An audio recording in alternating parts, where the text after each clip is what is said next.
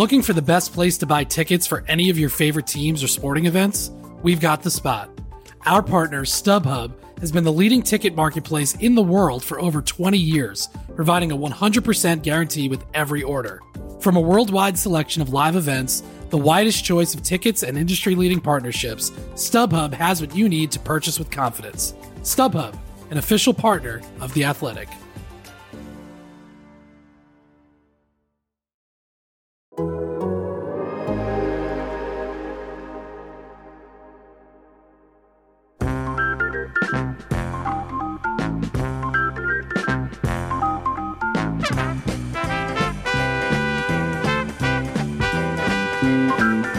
Hey folks, welcome into On to Waveland. It's the Cubs podcast here at The Athletic. I am Brett Taylor, joined by Sahadev Sharma.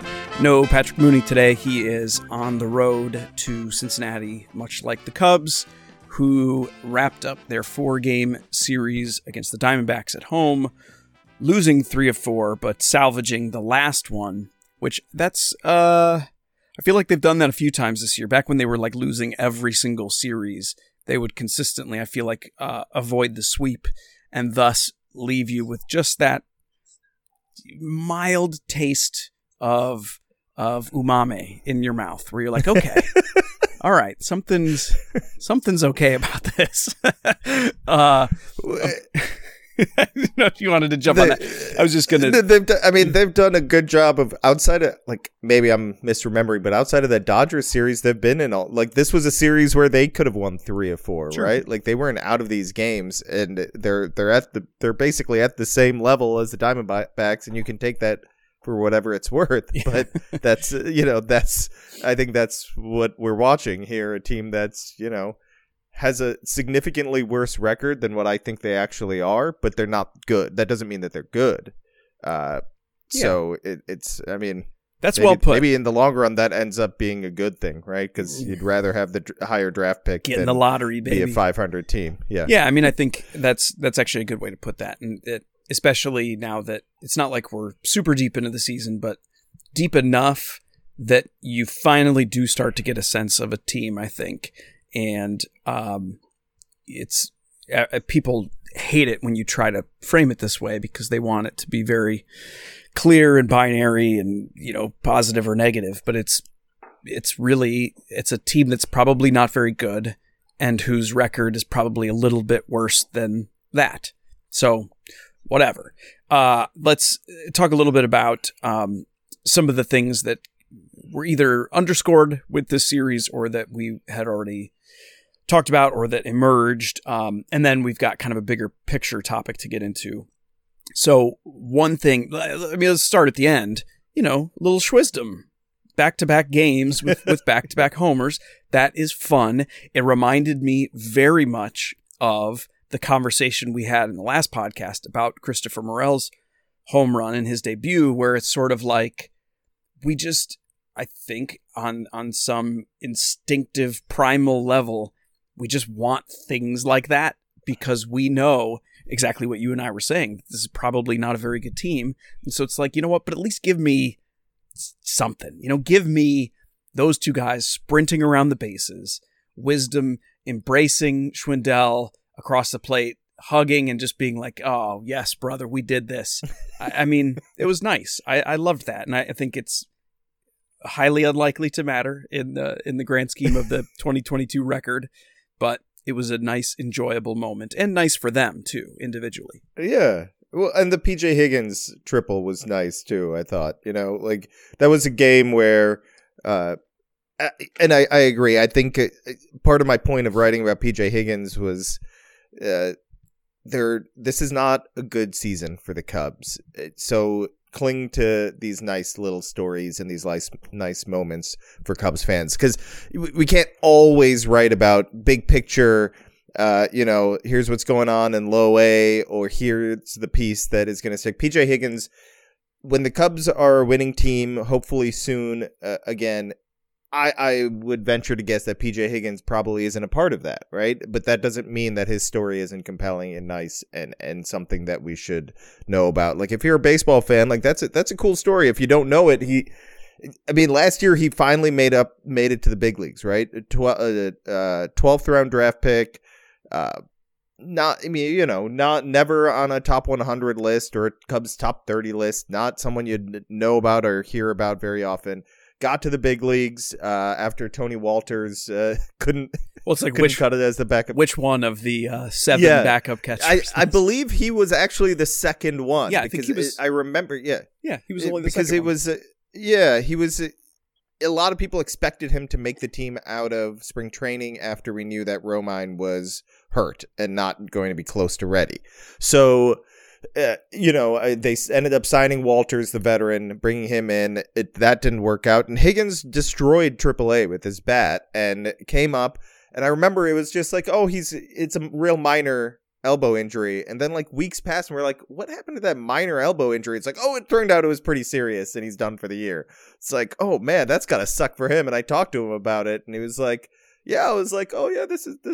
I'll be back soon enough. Like, how frustrating must that be to finally get to the big leagues, think you have some minor injury, and then that happened. So it's a nice little story. He got back. He got a big hit, and you take that for what it's worth. And those little moments, I think it is important to try and enjoy them if you are the type that is still going to stick around and watch game to game in a season that clearly isn't going to lead to anything too fun out beyond those type of moments. I think similar. Well, no, not similarly. That's the podcaster / radio desire to always connect the previous thought with the next one, and so you just had the instinct to be like similarly. No, it's like the opposite of what we're saying, because this is something that happened in the series that is more of like the impactful near term, medium term type thing, which was certainly seeing Justin Steele look fantastic again was really heartening. I mean, I think a little part of me is like the Diamondbacks are pretty bad matchup, or he's a pretty bad matchup for them. So that does give me a little bit of caution, but we can still evaluate how he looks, and we can still look at the pitches and his command and his ability to execute in certain situations, and that was good, solid, impressive. And then you had Keegan Thompson swinging right back into that bulk pitching role and closing out yesterday's game after Wade Miley. And I mean, the run he gave up was on a bunch of soft contact, so he was looking just as good as always. And I think if we've talked about it before on this, but I think that's the kind of thing that you're really looking for this year, is just that continued big league level development for guys like that you can easily envision as impactful players on the quote next great Cubs team. And so I loved seeing that. I hope it continues to carry forward. A little part of me, we've talked about this before too, I'm fine with Keegan Thompson going back into that bulk role right now, because you've got 5 starting pitchers healthy that right now I would want all 5 of those guys in the rotation, because, for guys like Wade Miley and Drew Smyly, maybe you're looking to continue that relationship after this year, but more realistically, you want to see how they look in July, because they might be trade pieces for you. So you absolutely want them in the rotation. And then Hendricks and Stroman, there's no reason not to have them there. And so it's Justin Steele or Keegan Thompson. And I think we're all fine with Steele continuing to get starts right now. So that was a really nice thing. Wade Miley looked absolutely fantastic doing his normal Wade Miley thing for 5 innings yesterday. And the rub with the normal Wade Miley thing is if he misses his spot by a little bit and that contact gets a little bit more elevated and a little bit harder, they become hits. And sometimes they get strung together when you're a contact guy. So that is what happened in that 6th inning. He didn't really look that much worse. I didn't think he fell apart in the 6th. It was just, hit. And they just, strung him together. So all in all, like you said, or like you implied, Sahadev, losing 3 of 4 to the Diamondbacks at home in the abstract is bad, but I didn't leave that series feeling any more disheartened than I was before. The loss on Saturday was a particularly crappy loss, but yeah, I mean, just all in all, it was okay, yeah, I can still see the positives. Right. I mean, I agree with your point on Steele. We really need to see him. He pitched Saturday, right? So he'll face the Reds, not the White Sox. You'd love to see him against the White Sox. I think you want to start seeing him against slightly better competition.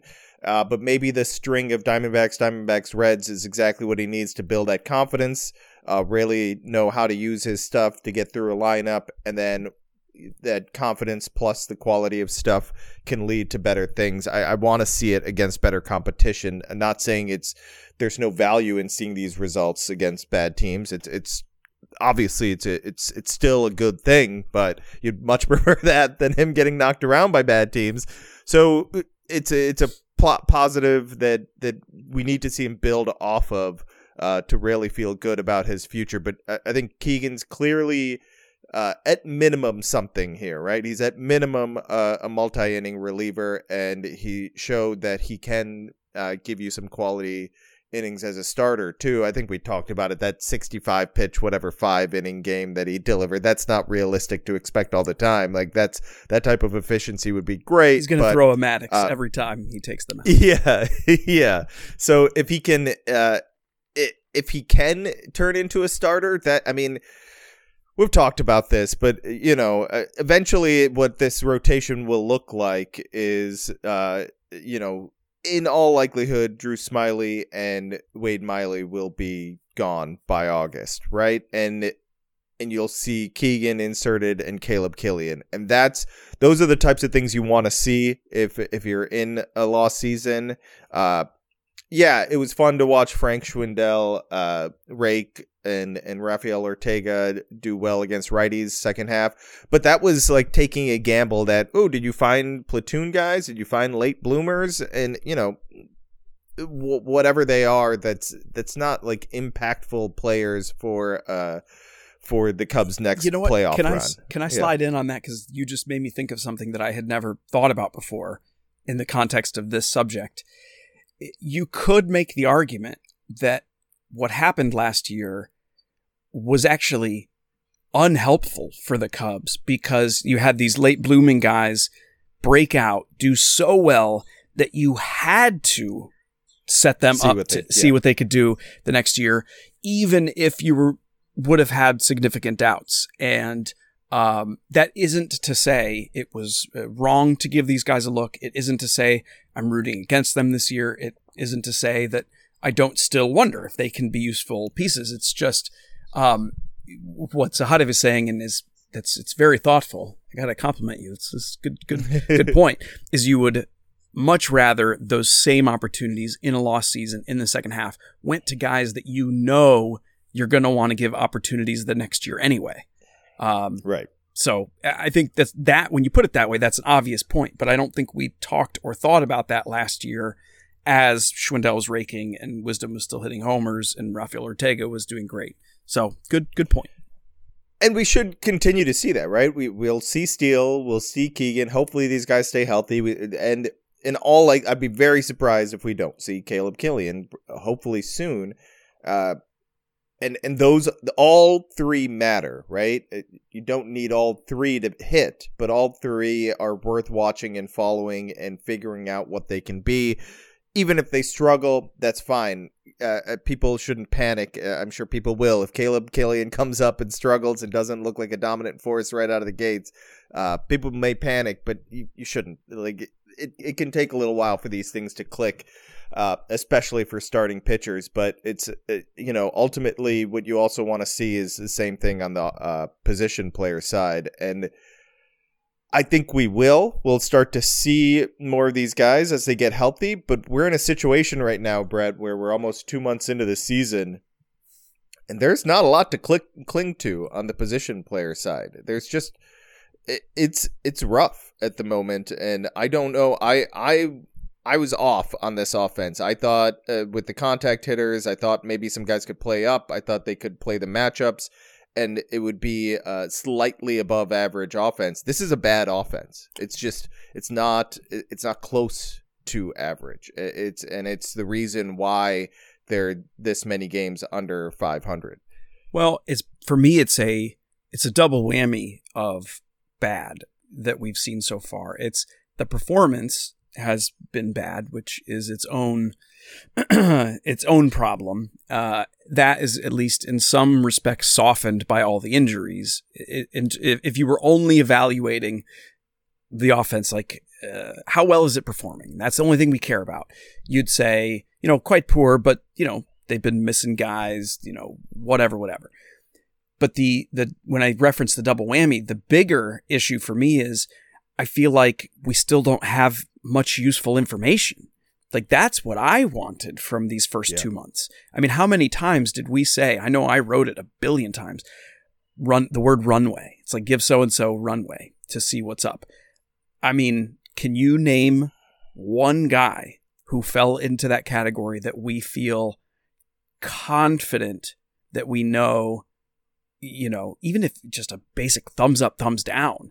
Like, I don't know. I could probably say Jason Hayward doesn't have it anymore. I think we've maybe seen enough there to be confirmed.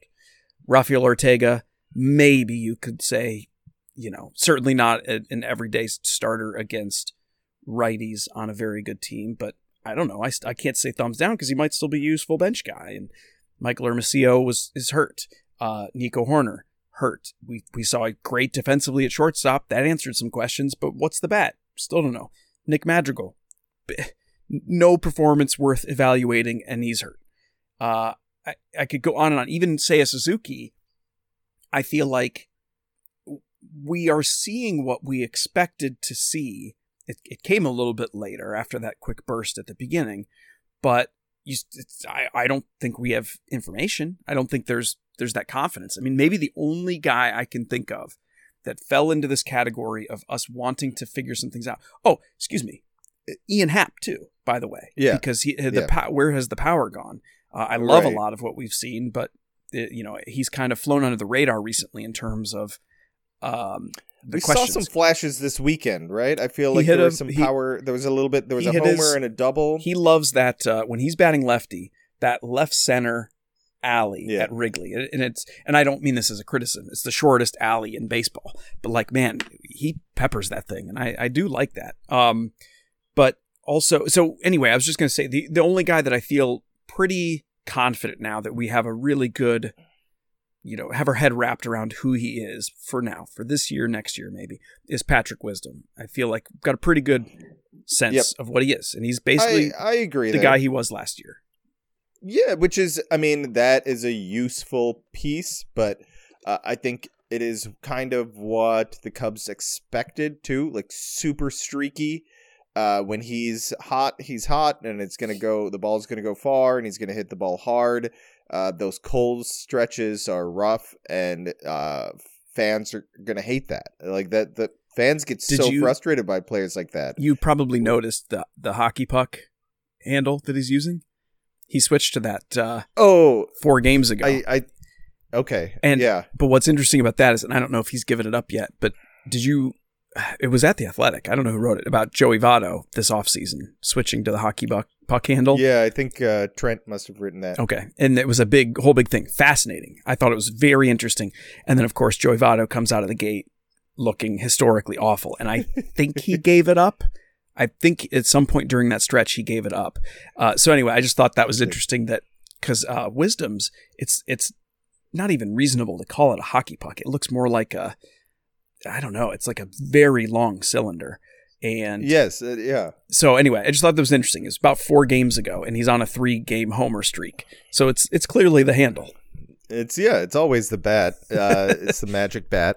Yeah. So I mean, I think you didn't even mention Clint Frazier. I mean, we have no clue. Yeah, we have no clue what he is. There are so many. Yeah, that's a 27-year-old former top 10 draft pick who has shown flashes and just hasn't stayed on the field, right? And who knows what he's going to be able to do? But there's just so many questions on offense, and I mean, right now, I have to remind myself that it's May 23rd, and there's a lot of time left. But right now, this is a pretty rough scenario as far as what they wanted, what we're hoping for with the offense, and there was no real. It wasn't about building this hugely impactful, dominating offense for 2022. It was about finding out who you could use beyond this season and what gaps do you have to fill to make this a more competitive and impactful offense, right? Right now, what you would like to say, and in my head, in theory, you want Madrigal and Hap and Nico and Seiya to be quality, right? Guys that you can really rely on, and then you fill in the gaps of, well, okay, if they're trading Wilson Contreras, you need 2 power bats somewhere, right? So you have the veteran and Yan Gomes and whoever they end up tag teaming with him behind the plate, and maybe you go and trade for a power hitting third baseman, power hitting first baseman, sign a power hitting third baseman, and you have Brennan Davis in center field, and that's 2023, and suddenly you have a much more potent offense because guys like Seiya and Madrigal and Nico are quality pieces. If not, if one of them turns into a star, great, but if you just need them to be competent players, average to slightly above. When I say average to slightly above, I mean average for a winning team, right? There's difference between just league average and average for a winning team. That's just slightly above league average, right? And they all have that potential. It's just we need to see it. We need to see it. And I think for me, I'm most encouraged by Nico. I know the numbers on offense don't look great. He looked really good to me. And unfortunately, an injury can throw off your rhythm and set you back as far as timing at the plate and feeling good at the plate. Obviously looked great defensively. I think they believe they've found their shortstop of the future. I think they believe that wasn't just a couple, good weeks there. He's continued to work hard and he's gotten to a point where he's an above average shortstop. I think they believe that. It's hard for me to disagree with what we saw, right? Can he carry that over a full 6 months? Does he need someone to maybe take a couple days off there?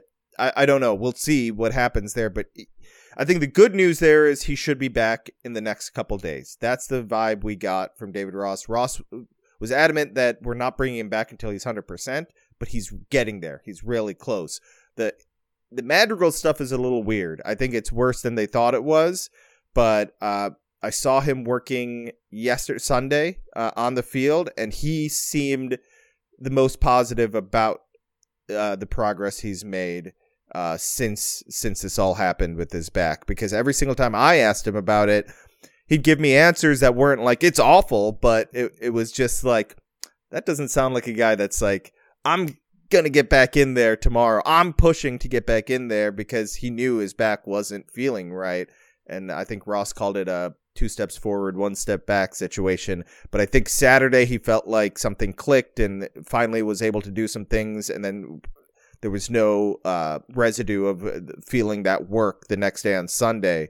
So I think he was really positive about it Sunday. Ross was cautiously optimistic. So we'll see. He's going to need a rehab stint. But I know fans just don't like Nick Madrigal and the results that he's produced, but you have to see what he can do. I mean, this, again, a top 5 draft pick, a guy that could hit, who knows, 320, 330. He has that potential. So we have to see if he can get close to reaching that potential and being a bat that they can really use in that lineup. And now, 2 pigeons bemoaning the fact you can stream DirecTV satellite-free. Hey, Frank, a little birdie told me you don't need a satellite dish to get DirecTV. What's little birdie? Was it Jimmy the Sparrow? It's a figure of speech. Point is, you can stream DirecTV over the internet now. Oh, sure. Next you're going to tell me those big birds are made of metal and filled with people, right?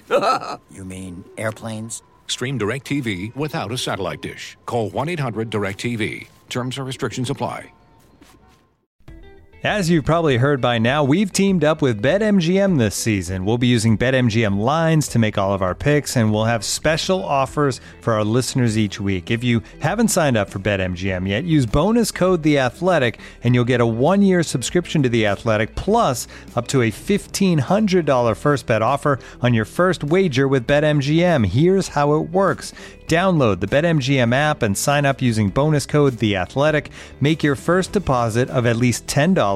Place your first bet on any game and claim your voucher for a 1-year subscription to The Athletic.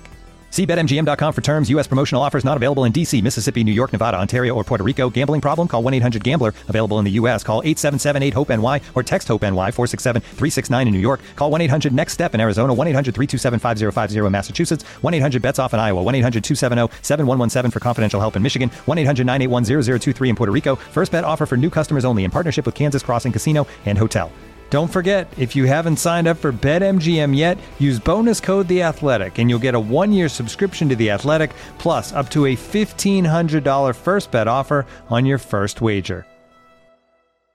In a lot of ways, Madrigal's start to his Cubs career is emblematic of this entire conversation that we're having, and a part of it for me is I get mad at myself when I think about his situation, and not just the back injury, but the fact that last year when they made the trade, acquired Madrigal, I totally put no stock in the fact that he was out with a major leg injury that required surgery, that he was missing a significant amount of time in a development window, that he had spent so little time in the upper minors, that his skill set comes with a narrow band of success, that the things that he needs to do in order to be a valuable player is a really narrow band.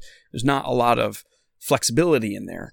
And he had good numbers in the big leagues so far, but it was 2 small sample seasons. And I ignored all that because I liked the skill set so much that what it could theoretically add to the Cubs. And I was unprepared as an evaluator and a fan for his struggles to start the season. I think I just couldn't wrap my head around it. And then now he's missing this time with the back injury. And it's like, dude, you should have realized, and when I say dude, I'm talking to myself, dude, you should have realized that this is a part of the whole development isn't linear thing. Like I was treating him like it was, and he was an established, okay, boom, they got their second baseman. So really the only question is, can Nico handle shortstop?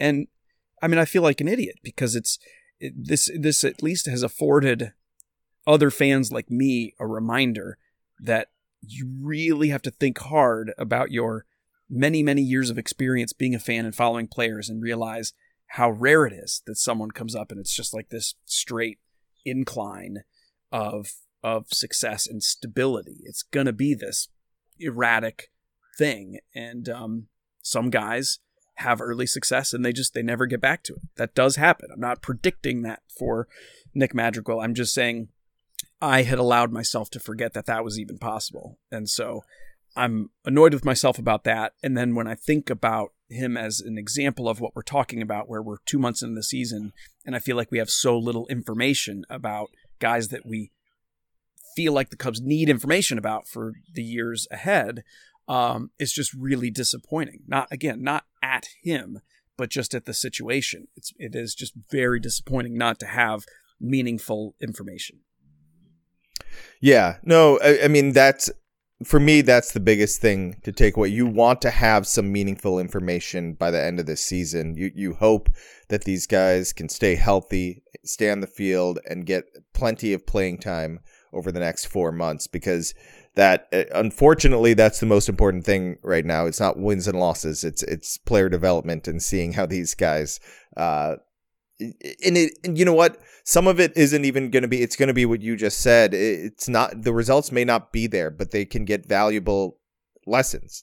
This is player development doesn't just mean like getting better every day. It means like sometimes it's like going through the struggles and learning how to adjust. And we may not see the results as fans of media, like we may not see the immediate results, but there may be some positive things happening for the long run, right? We don't know. We don't know what's going to happen, how it's going to play out. It's very easy to write players off when they struggle, even for like a full season. But it happens all the time. We don't know what this hitting infrastructure is going to do and how impactful they can be yet. We just don't know, right? There may be some positivity with the coaching hires. We just don't know what they can do yet. The pitching, I think we're starting to finally see really pay off, right? We've talked about it for years now, but it's starting to go beyond just random relievers, right? And Brett, I'll give you some props here. You pointed out some stuff about Chris Martin, and I talked to Chris Martin and Tommy Hotovy. I'll have a piece on it eventually, but that's another instance of a veteran who came to the Cubs specifically because they had a very good plan for him that he liked, and it's being executed to perfection. So they continue to prove that they can do this with veterans. Now they're starting to show some relievers that they actually develop, and even some starters with guys like Steele and hopefully Caleb Killian, and we'll see if Keegan's a rotation piece. But that's what they were trying to get to with the hitting infrastructure. I think they're a little bit behind because it took a while to find all the pieces and get everybody on the same page, minor leagues, major leagues, but they're getting there with the hitting side. I think they're there on the pitching side, though, as far as being on the same page, minor leagues, major leagues, everybody working hand in hand, having the right people, coaches in place, and getting the right talent on board. It's interesting to see, when you do like a bird's eye view of the entire organization and talk to people across the organization. I think they feel they're in a really good place pitching wise. I know fans, there are going to be some fans that will disagree with me. People really pushed back on the idea that they've turned a corner with pitching development, which I thought was interesting because I feel like it's hard to deny when you look across the organization what they're doing and what they're accomplishing. Well, I think probably it's a vestige of there not being pitching emergences for so long. So people are like reluctant to buy into it, and upper level starting pitching prospects there's still some distance there. And right. So, and wait, I have to tell you this, Brett, I got someone saying this. It's been 2 years and they haven't produced a single starting pitcher. How can you say it's working? And I was flabbergasted because one of those years there was no minor league season. Last year was still a messed up player development season because I think the minor league season started a month late. And it takes a little longer than 2 years to get these things right. And they are producing some pitching. So it's like, it just was I think people just want to be angry sometimes to be angry and say like, this isn't working. When it's like, well, there's evidence that it is, and also you need to be much more patient than the 2 years that we just went through. Well, Justin Steele was drafted 8 years ago, so it's like, right. Yeah, the timelines on this, especially for when you're trying to harmonize everything from scouting to player development to big league development, well, your horizon has to be like 5+ years to really see that, and that's it. What kind of sucks about that is regimes don't always last 5+ years, so you get choppiness. But yeah, I think one thing that I just a random plaudit that I've been thinking about and I haven't had an opportunity to mention it at Bleacher Nation or on the podcast that I want to just point out because it's coming next week. Pitching staffs have to get down to 13. We've talked about it a bunch of times, which means bullpens across baseball will be limited to 8, assuming you have a 5-man rotation. It is a enormous change to the way baseball has operated the last 5 years. And one thing I love that the Cubs have done, I won't necessarily say it was in anticipation of this rule change, it was just something that a good organization should be doing anyway, is that your reserves of impactful big league caliber relievers needs to be huge at the AAA level, so that you can have on your 40-man roster, 15 of those guys that you can move up and down as necessary to fill those gaps in rest, in effectiveness, in matchups, in whatever. Because the teams that can do that are going to be the ones that have good bullpens, because it's just not going to be oh, you've got 8 good pitchers, you have a good bullpen. That is not what successful bullpens are going to look like in this era, I suspect. And it tugs at me a little bit because there's to maximize that, so we've seen like the Dodgers and Rays do, it is kind of shitty sometimes for the pitchers themselves to be yo-yoed. And I wish there were some institutional ways to address that. There's one way to get around the new rule too, and I think the Cubs may be doing it. I don't have evidence for sure that they're doing it, but when Michael Rucker goes on the IL instead of being sent down with turf toe, that's a convenient way of not using one of those options, right? Because you have a limited amount of options for every player. So I think that I'm just saying, I don't know for sure. I didn't even ask Michael how his toe is doing, so it's unfair. He points to the wrong one. He's like, "Oh, it's getting better." No, I mean, it's great. It is funny. Like everybody, we joke about phantom injuries too, and you know what you should do sometime? Do a piece, and you can get this is one of the rare times where I think getting anonymous information would be totally fair. Is I want to know if and when that subject comes up, how do teams try to work with the players to be receptive to this idea of like, hey, we think you're hurt. And, because I've always wondered, there've got to be some players that are like, hell no, I'm not saying that my shoulder is sore because good Lord, especially when those can hurt you like in the future. Yeah, exactly. But like turf toe, I don't know. Is that really going to cause any future arbitration to be like, well, you did miss that time for turf toe. So I just do wonder how that actually works at a human level. Anyway, we're gonna wrap this baby up. All right, we meandered a lot, but it was kind of what our intention was for this one, because I think there's just a lot of stray stuff to touch on, and frankly, Mooney always gets in the way. So this was the day to do it. That's right. He won't listen to this. He doesn't know. He doesn't know what we said.